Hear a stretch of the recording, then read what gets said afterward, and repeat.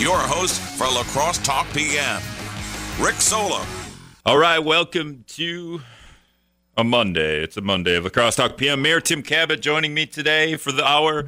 So if you got questions for Mr. Kabat, 608-785-7914 is the talk and text line. We can talk about city stuff in a minute, but Tim, did you do you just think about your own mortality when you watch 43-year-old Tom Brady out there winning his 7th Super Bowl in 10 tries? Yeah, it's pretty remarkable. It's hard to come up with the words to describe what he has accomplished. It's all you can say is remarkable. Yeah, he's 1 year older than I am, so anytime if I ever do get back into the gym, I'll feel really bad about my state of physical fitness as Tom Brady. And I was looking at some funny pictures, just him as a rookie, and then every year his just face shot, his mug shot of each year, and he looks so much better now than he did as a rookie coming out of Michigan. But I think he's had a little bit of work done, so there's that too. Well, I think he's really changed his whole lifestyle and diet and everything else. So it's pretty amazing to think somebody that age can be, at the top of the sports world, and not his first time either. So pretty amazing. Yeah, for most of my adult life, every other Super Bowl I've watched Tom Brady in. 10 out of the last 21 Super Bowls he's been in. His percentage for going to the Super Bowl is better than Steph Curry's percentage for making a three-pointer. Yeah. 608. Well, and again, he's the defense carried the day. I mean, for as good as Brady played, they shut down Patrick Mahomes, so you got to give credit where it's due because the Tampa defense really stepped up for sure.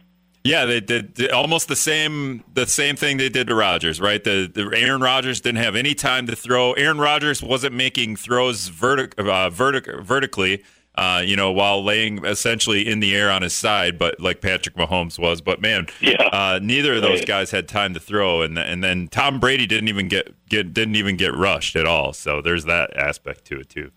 Right. Yep. That's Mayor Tim Kabat. He's going to join us for the hour. If you got questions, 608-785-7914 is the talk and text line. Of course, there's a La Crosse City Council meeting coming up Thursday, and that's kind of what we usually, try to hover around with that. That's why the mayor comes on the Monday before the City Council meeting. No agenda up, so we're going to really make the mayor break down what's going on. Obviously, there's 10 candidates running for mayor to replace you. And do you? I know you don't endorse any candidates, but do you see this? Where you don't have to name any names, but there's 10 candidates. Do you think there's 5 favorites or 4, 3? How many favorites do you have in the field right now? Where you're just those couple are really sticking out. Is there 3 or 4 or 5 of them? Well, I can tell you by what I have observed just from the outreach and mailers and social media. I mean, it's really, I can only think of maybe 2 or 3 at the most that have been doing that kind of work. So in my mind, it's probably down to those 2 or 3, I think, to get down to through the primary to the final 2. So in terms of you see them a lot of maybe, I know there's a couple doing Facebook Live videos. There's a couple with a lot of posts on their website, and then just hitting Lacrosse Talk PM. Although I've had every one of them except Jessica, and I've had Jessica on already. Martin Gall is the last one I got to have yet. Well, yeah, I'm talking about the direct mailers and the things that I do see on social media. Not so much things on their website, which would require you as a voter to have to go to their website, but actually them reaching out and making contact with voters. So there's been a very small number of candidates that I've received anything directly from. So it'll be interesting to see how that matches up with as the race here gets down to the primary. Okay, and as we we're a week and a day away from the primary, and things are a little bit different in terms of voting. I think I would imagine a lot more people are going to vote absentee, but Maybe not. Do you see? Is there a new strategy? Do you think? I don't. You're not running, but you probably think about, if I was running, I would probably do this a little bit differently. If you were running, what would you do? Based on a pandemic, and what would be the strategy for Tim Kabat if you were running again for mayor? Well, I think the direct mailing and the outreach through the social media, so hosting those virtual events and using your email list and your contact list, and then as well as your mailers, I think would be a good way to do it. I've only had one candidate come to my door, knocking on doors, sort of door to door, and that, unfortunately, it wasn't the candidate; it was a volunteer for the candidate, but they weren't wearing a face mask. So, I was reluctant to open the door. I did take their literature and just encourage them that they really should be wearing a mask if they're going to be going door to door. But other than that, I think those virtual events, the direct mailing, and the social media is probably where you have to do your most to get your message out and to connect with people. It was, and it's hard during the, they call them a spring primary, but I mean during a February primary, there's a lot of fatigue that people are still feeling from the November election, and it's very difficult to get turnout at the local races. I mean, it's just really, really challenging to get people motivated to get out and vote. So we'll see, because usually the voter turnout is in the low 20s or high teens, and that's really sad to think about that few number of people who are going to be voting for the next city council and the next mayor and, state superintendent of schools and some of these very important races. Yeah. Is there a way can we just do like a one-off where the mayor has either a 6-year term or a 2-year term, so we can match it up with an election that's a little bit more popular, and then at least more people are going to end up at the polls? Or do you like it that way where it's, kind of a tweener?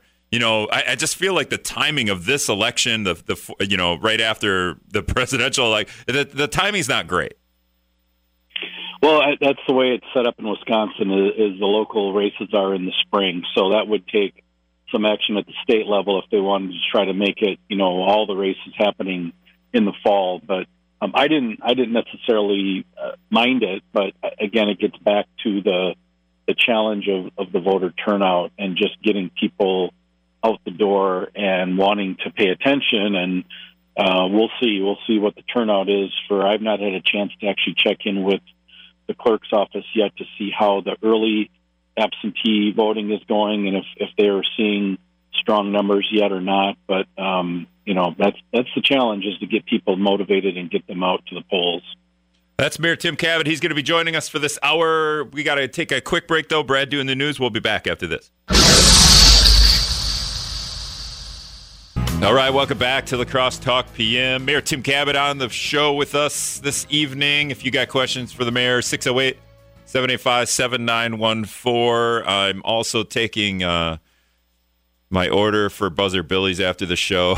I'm getting text messages. Just a little distracted, Mayor, but you can understand that. Well, you got to multitask, Rick. That's everybody has to do that, right? I did some show planning before the show, for the show, and then during the show, I do supper planning. That's what I'm doing now. So, but okay. So I wanted to. We were talking about the idea that there's just 17%. So when you ran for mayor, there were 11 candidates, and Nikki Elson and the city clerk, the city clerk there, she told me that the turnout was 17% in the primary. So 17% of the city is determining what the two final candidates are going to be for mayor. Is there a way aside from moving the election to a different date, maybe during a presidential election or something like that, is there a way to get the turnout to increase? And maybe as mayor, you don't want it to increase. I don't know. When you're trying to run for a re-election, maybe you don't want it increased. Well, I mean, personally, I'd love to see it rival that of the turnout during the presidential elections. I think, there's probably a number of factors.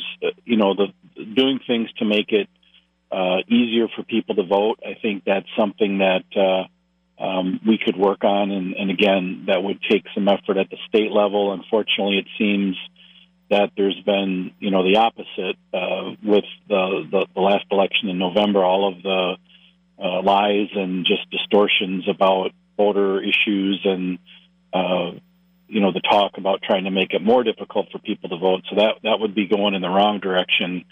I think the other thing too is just the issues that get people motivated, and I'd like to think here at the local level, people are generally pretty satisfied with the levels of service and and what we have to offer as a community, and the efforts and the cost and the fiscal constraint that we use to try to deliver those services. So it's always one of those things where I think if things are running fairly decently and there aren't too many major problems, it's more difficult than to motivate people to come out en masse to make a big change. And I think that's probably something that works against us at the local level, because all things considered, folks do a good job around here. So I don't know. Those are good questions, Rick. I'm not quite sure if if there were other things that we could do. It seems like when there have been issues, whether it's been referendums or those types of things, typically will get people motivated, and maybe that's a strategy that we should look at, is having referendums on the spring agenda or the spring ballots to get more people to turn out. I don't know. Yeah, they could be really localized too. I mean, we talked about we've had referendums for. Have we had the legalized marijuana referendum? There was the tax on the tourism tax, which was called something, and then that I feel like that referendum was shady. That was worded shadily, I should say. But maybe just some very, very localized referendums to get people to turn out. And I don't know. Eliminate alternate side parking. Are you in favor? That would get everybody in the city to turn out, I think. Right. Yeah, I mean, they're those kinds of strategies to again bring those types of issues to the forefront and to get people engaged and wanting to participate. But on the flip side, if we go the alternate side parking route, it actually has been in committees and city council meetings the last couple of times, at least one other time. People can turn out for that stuff too if they wanted to get rid of alternate side parking. If people kept bombarding the committee meetings, would that force the council to just kind of eliminate it or at least make some changes? Yeah, I think the discussion, especially because again here locally, we are very directly connected to constituents, and we hear from people all the time when there is an issue that comes up. We typically hear about it, so that's why there has been some, again, recent activity. I mean, it seems like we have tackled alternate side parking every year or every other year for several years now, but there'll be yet another effort to make some additional changes. And I think that is because, council members hear from people that they're still not satisfied. They'd like to see additional things done with that. So that's how the system is supposed to work. When there are issues and challenges that are affecting people, they, reach out to their representatives and ask for things to be addressed. And again, at the local level, I think we do, all things considered, a good job of trying to be responsive that way. You talk about mayor candidates reaching out and sending flowers, and the way they're reaching out as opposed to the public reaching out to them. How often does the city reach out to inform the public, hey, this is how we're doing committee meetings. You can get online this way. You could, here's how it works. This is what you would need to do if you wanted to voice your opinion. And then getting rid of the PDFs on the agenda website. Man, there's so many PDFs, Tim, that I got to download to figure out what's going on. It's just sure. You should see the folder on this. This computer is full, and it's just PDFs. That's all it is. It's like 10,000 PDFs dating back to 2000, I think, 11 or so. Well, and that's because, we made a switch to our legislative system so that citizens had access to all the same materials that the policymakers had. And that, I think, is good government, and it's transparent because there isn't some secret document or some, set of information that the decision makers are then using to make decisions. It's all actually laid out in the public. So I think, there's been a number of things that the city has done over the years, and I know I have as mayor, to reach out to residents and citizens asking for their input We typically do a pretty extensive job of surveying residents. So through our community development program, we do those types of surveys to gauge people's just ideas and feedback on certain issues. There is typically the social media, and so if there are events or things that are coming up that we'd really like people to weigh in on, there's efforts done through social media and the website. And then, our meetings are posted, and people can sign up to get notices or to be aware of, things when those agendas are getting sent out. I mean, we've done a number of those things over the years. I mean, I've held my town halls and coffees with Kabat, for over the last 8 years, again, several times a year to try to get people engaged and just being able to share their thoughts. And that's what makes for, again, the best government, is when we are getting that input and then turning that into policy. So I think, again, all things considered, there's quite a bit of effort. There's, probably other ways, and that would be something interesting to see with the next mayor and the next council, if they want to look at other ways to try to engage citizens and to get people involved and more involved in what's going on. We're talking with Mayor Tim Kabat. I would say that, what's really nice, Kabat, is the La Crosse County puts all their board meetings on Facebook Live, and I get a nice little notification that, they're on live, and there's a little window, and I can watch them. And usually it happens right after the show, and then I just click that, and I start watching. The city, I don't think, does that. I'm looking at the city page. I don't see a whole lot of videos on the city page. I don't believe we do the Facebook Live. I mean, we have our own. There's the virtual meetings that folks can watch. But, that's another good suggestion, those types of connections to social media. I mean, we've done town halls where we've utilized the Facebook Live to engage people while things are going on at that same time. So I think those are all good suggestions of ways to improve transparency and to have people know what's going on. And then it would never end. You'd have to do Instagram Live, Twitter Live, and then you'd have to do them in minute clips on TikTok. You'd have to have like 61-minute TikTok clips to get all the...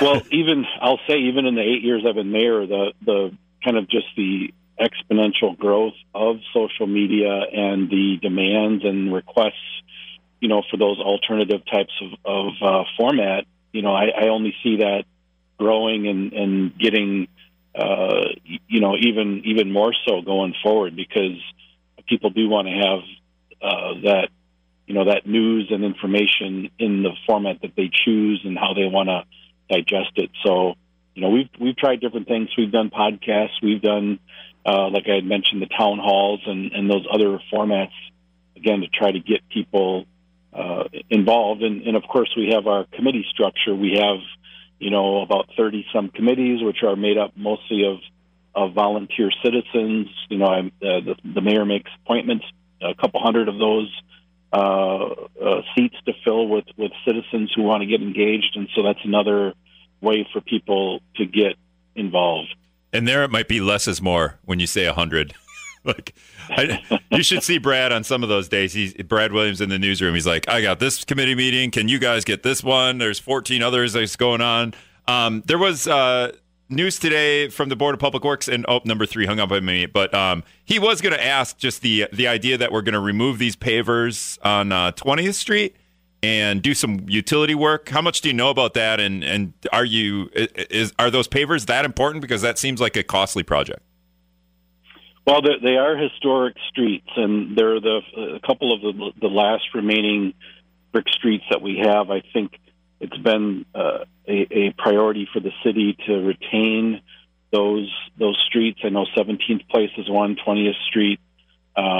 We did lose a brick street. I'm trying to believe over there on 6th or 7th, or not that long ago. We had to do a street project, so we are trying to keep at least, a limited number, a few of those left. So I think that the brick pavers themselves are very durable, and they've been around for a long time. But as was mentioned today at the meeting, the utilities really underneath the street need to be replaced. And so the staff is looking at a way to do that, and it will be a little bit more costly. But then, we're building that street for probably 50 years. So if you look at that additional cost and spread that out over the life of that 50 years of that utility in that street, I think it's still a very good bargain and keeps a piece of the Crosse's history intact.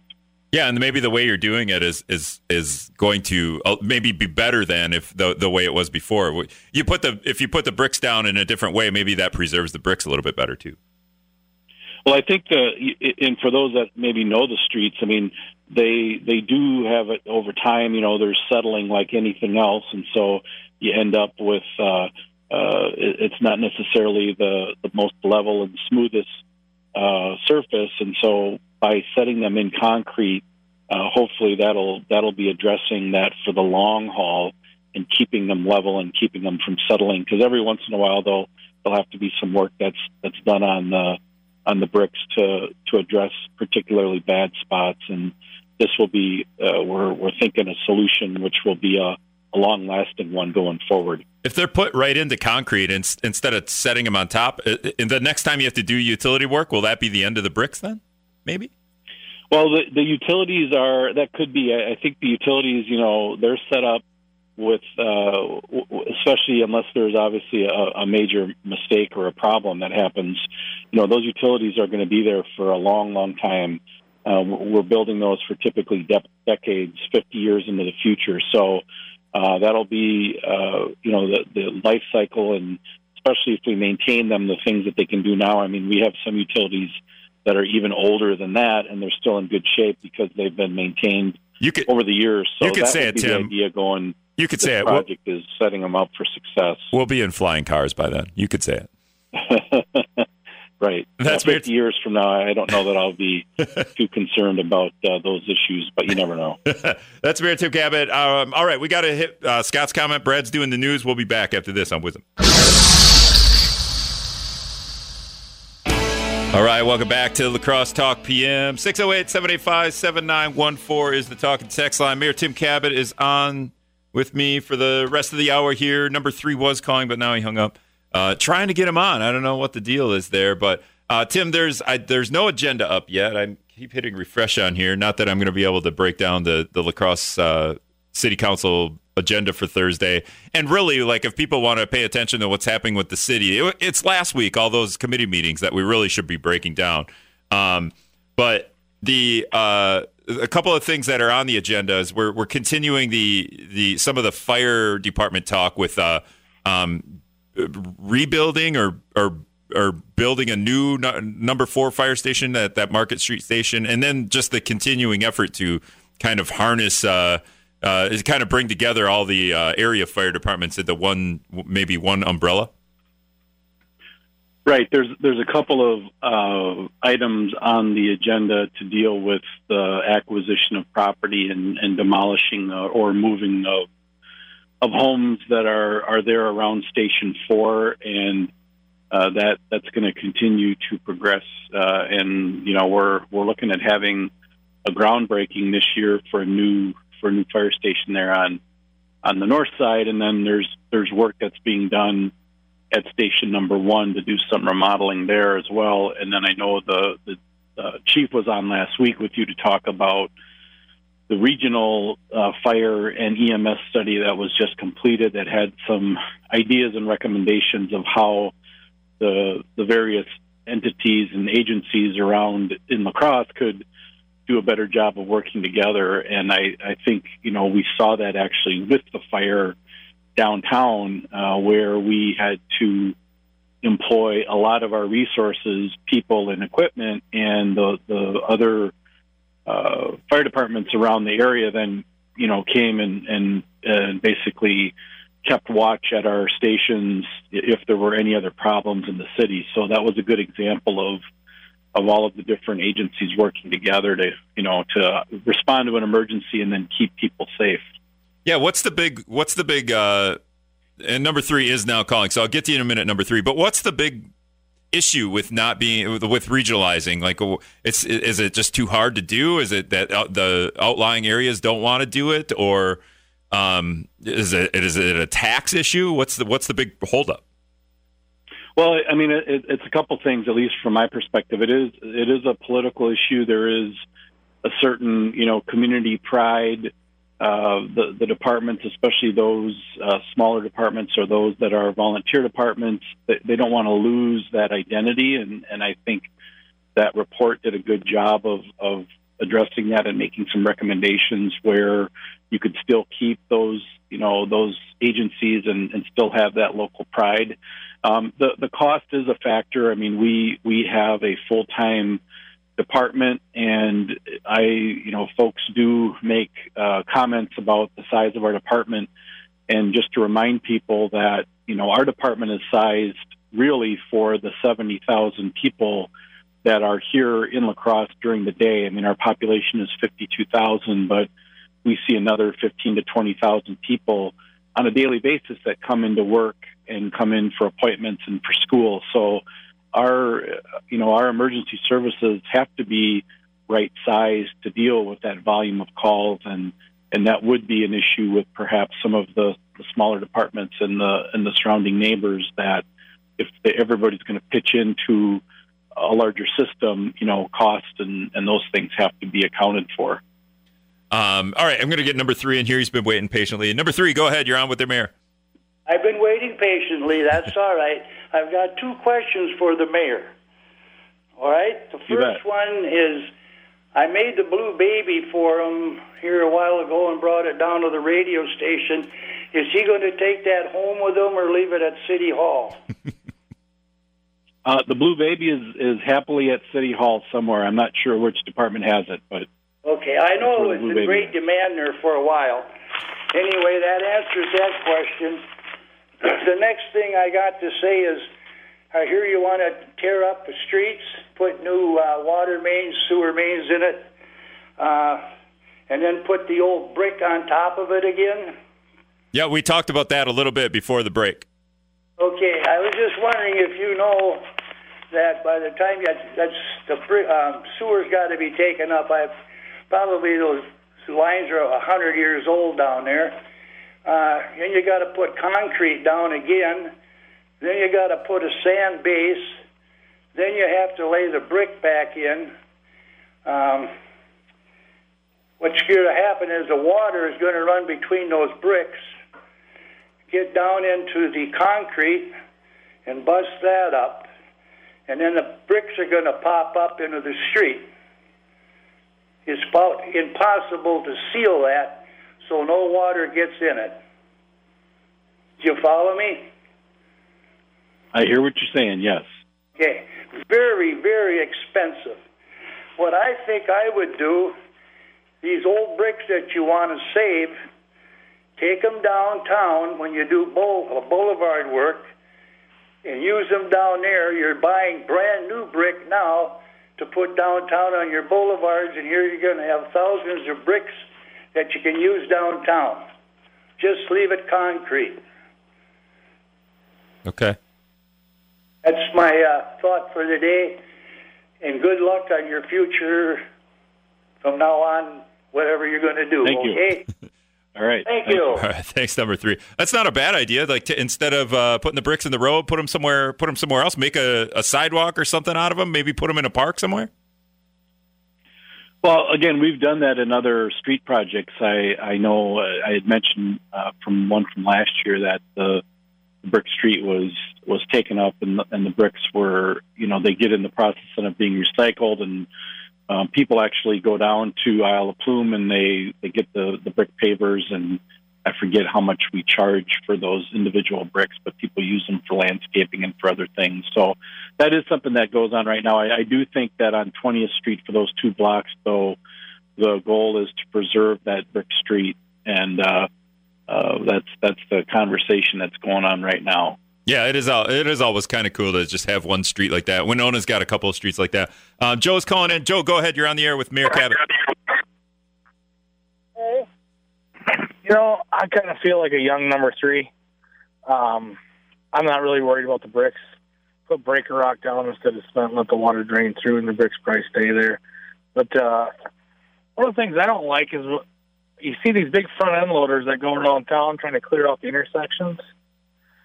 And what they do is they end up busting up all of the aprons and the poured intersections that the city pays to do that summer.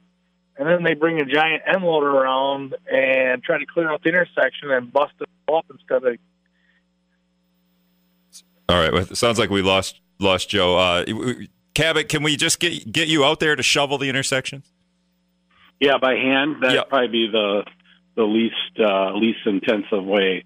I'm not sure. I guess if Joe has maybe some specific intersections that he has where the crews have broken aprons and busted things up, I'd be happy to check into those, and if we need to get those repaired. I trust our street department. We've got a lot of veteran people that have been plowing snow and doing street repairs for many, many decades. And I think especially the last several years, they've been really, with some of the new equipment that they've put into play, they've been able to repair a lot more miles of streets. And I got a few calls about snow plowing, and when we only have 1 or 2 inches of snow, we don't typically plow the side streets. I mean, I understand, most people who drive a car feel like they are an expert when it comes to street things, and I can appreciate that because I'll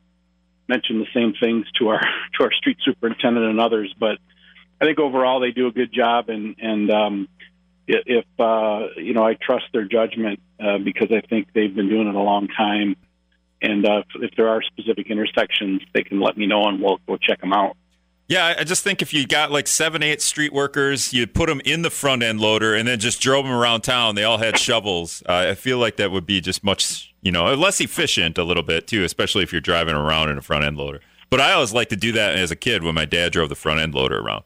Right. Yeah. The challenge, of course, is that you got 220 miles of streets that you got to get cleaned up, and believe me, we hear about it when people don't feel like we're cleaning the streets fast enough. So it's with the kind of the nature of the work. You're never going to make everybody satisfied, and you do the best you can for the most, and usually it works out pretty well. A lot of people hesitant to be in gymnasiums, not gymnasiums. A lot of people hesitant to go work out in gyms nowadays. They can get part of you could start recruiting citizen shovel patrol. We could just do it that way. It is kind of interesting though. This idea, the pavement. I'm getting a couple of texts. One texter said, if we want to preserve history, we should go back to dirt roads then, because that was what we had before. But, you start talking about roads, you start talking about property taxes, you start talking about, just the way we're going to shovel the streets. That gets everyone fired up because that affects everybody every day. We have a mayoral race. We have 10 candidates. When these candidates start talking about like, hey, I'm going to lower property taxes, or I'm going to donate my salary, or I'm going to fix all the roads, that like I feel like you've been in the mayor's office. You hear that all the time. You're doing the best you can at that. But the property tax thing is comical to me, and not comical. It's interesting to me because I think just everybody wants. Tim, how can we get our property taxes to be like $1,500 a month or $1,500 a year for a $150,000 home? What would it take? It would take the state of Wisconsin to allow cities like La Crosse to use other things besides property taxes to fund services, because really that's the only tax that La Crosse has, and we get state aids for the other chunk of our budget. So, if we could go and do things like they do in other states, like a local income tax or other fees for services that are provided, we could then get folks like you who commute every day into La Crosse and could pay a little bit to the upkeep of streets and parking ramps and whatnot. And I think that would be ultimately the way to do that. The current system is pretty much it's property tax or bust, and nobody likes to pay property taxes. So that's the challenge we have at the local level, is to keep doing services and not raise people's taxes. And I mean, I'm proud of the fact that in my 8 years, our property taxes are lower and our spending is lower, and we've increased services during those 8 years. And, that's going to be the challenge for the next mayor and the next council to try to to pay attention to those issues. How much are you paying attention to what the candidates are saying? That we've had a couple of different debates and forums. Are you watching those? Are you paying attention to those, or are you just kind of checked out because maybe you won't be here in a year? Well, I guess I haven't watched every minute of those. I mean, I have paid attention somewhat. I do at times, appreciate being in that candidate type of position, and it's hard with 10 people. It's hard to differentiate yourself or really to get into a whole lot of level of detail. I mean, at this point, it's been a lot of generalities when folks are trying to answer questions or get into questionnaires. When it gets down to the final two, there'll be more opportunities to actually get into some details and to really quiz the two candidates about their specific plans of how they're going to lower taxes, increase services, fix all the roads, do everything that they perceive needs to be done, because it is a challenge trying to put those budgets together each and every year. Yeah. Also, make the La Crosse Center $42 million in profit by 2022. Yeah, I mean that's the thing here locally in La Crosse. We have a lot of different services, whether it's La Crosse Center or the airport or transit. I mean there are any number of those things that you have to be aware of, and again, the mayor. When we get down to those two candidates after the primary, that would be good to get into some details about their specific plans. Are we not asking the right questions as media? Are we we ask them about property taxes, and then maybe do a lot of the candidates not understand? I mean, I'm not going to be an aficionado on property taxes, but are some of the answers just not correlating with the challenges that a mayor has with taxes?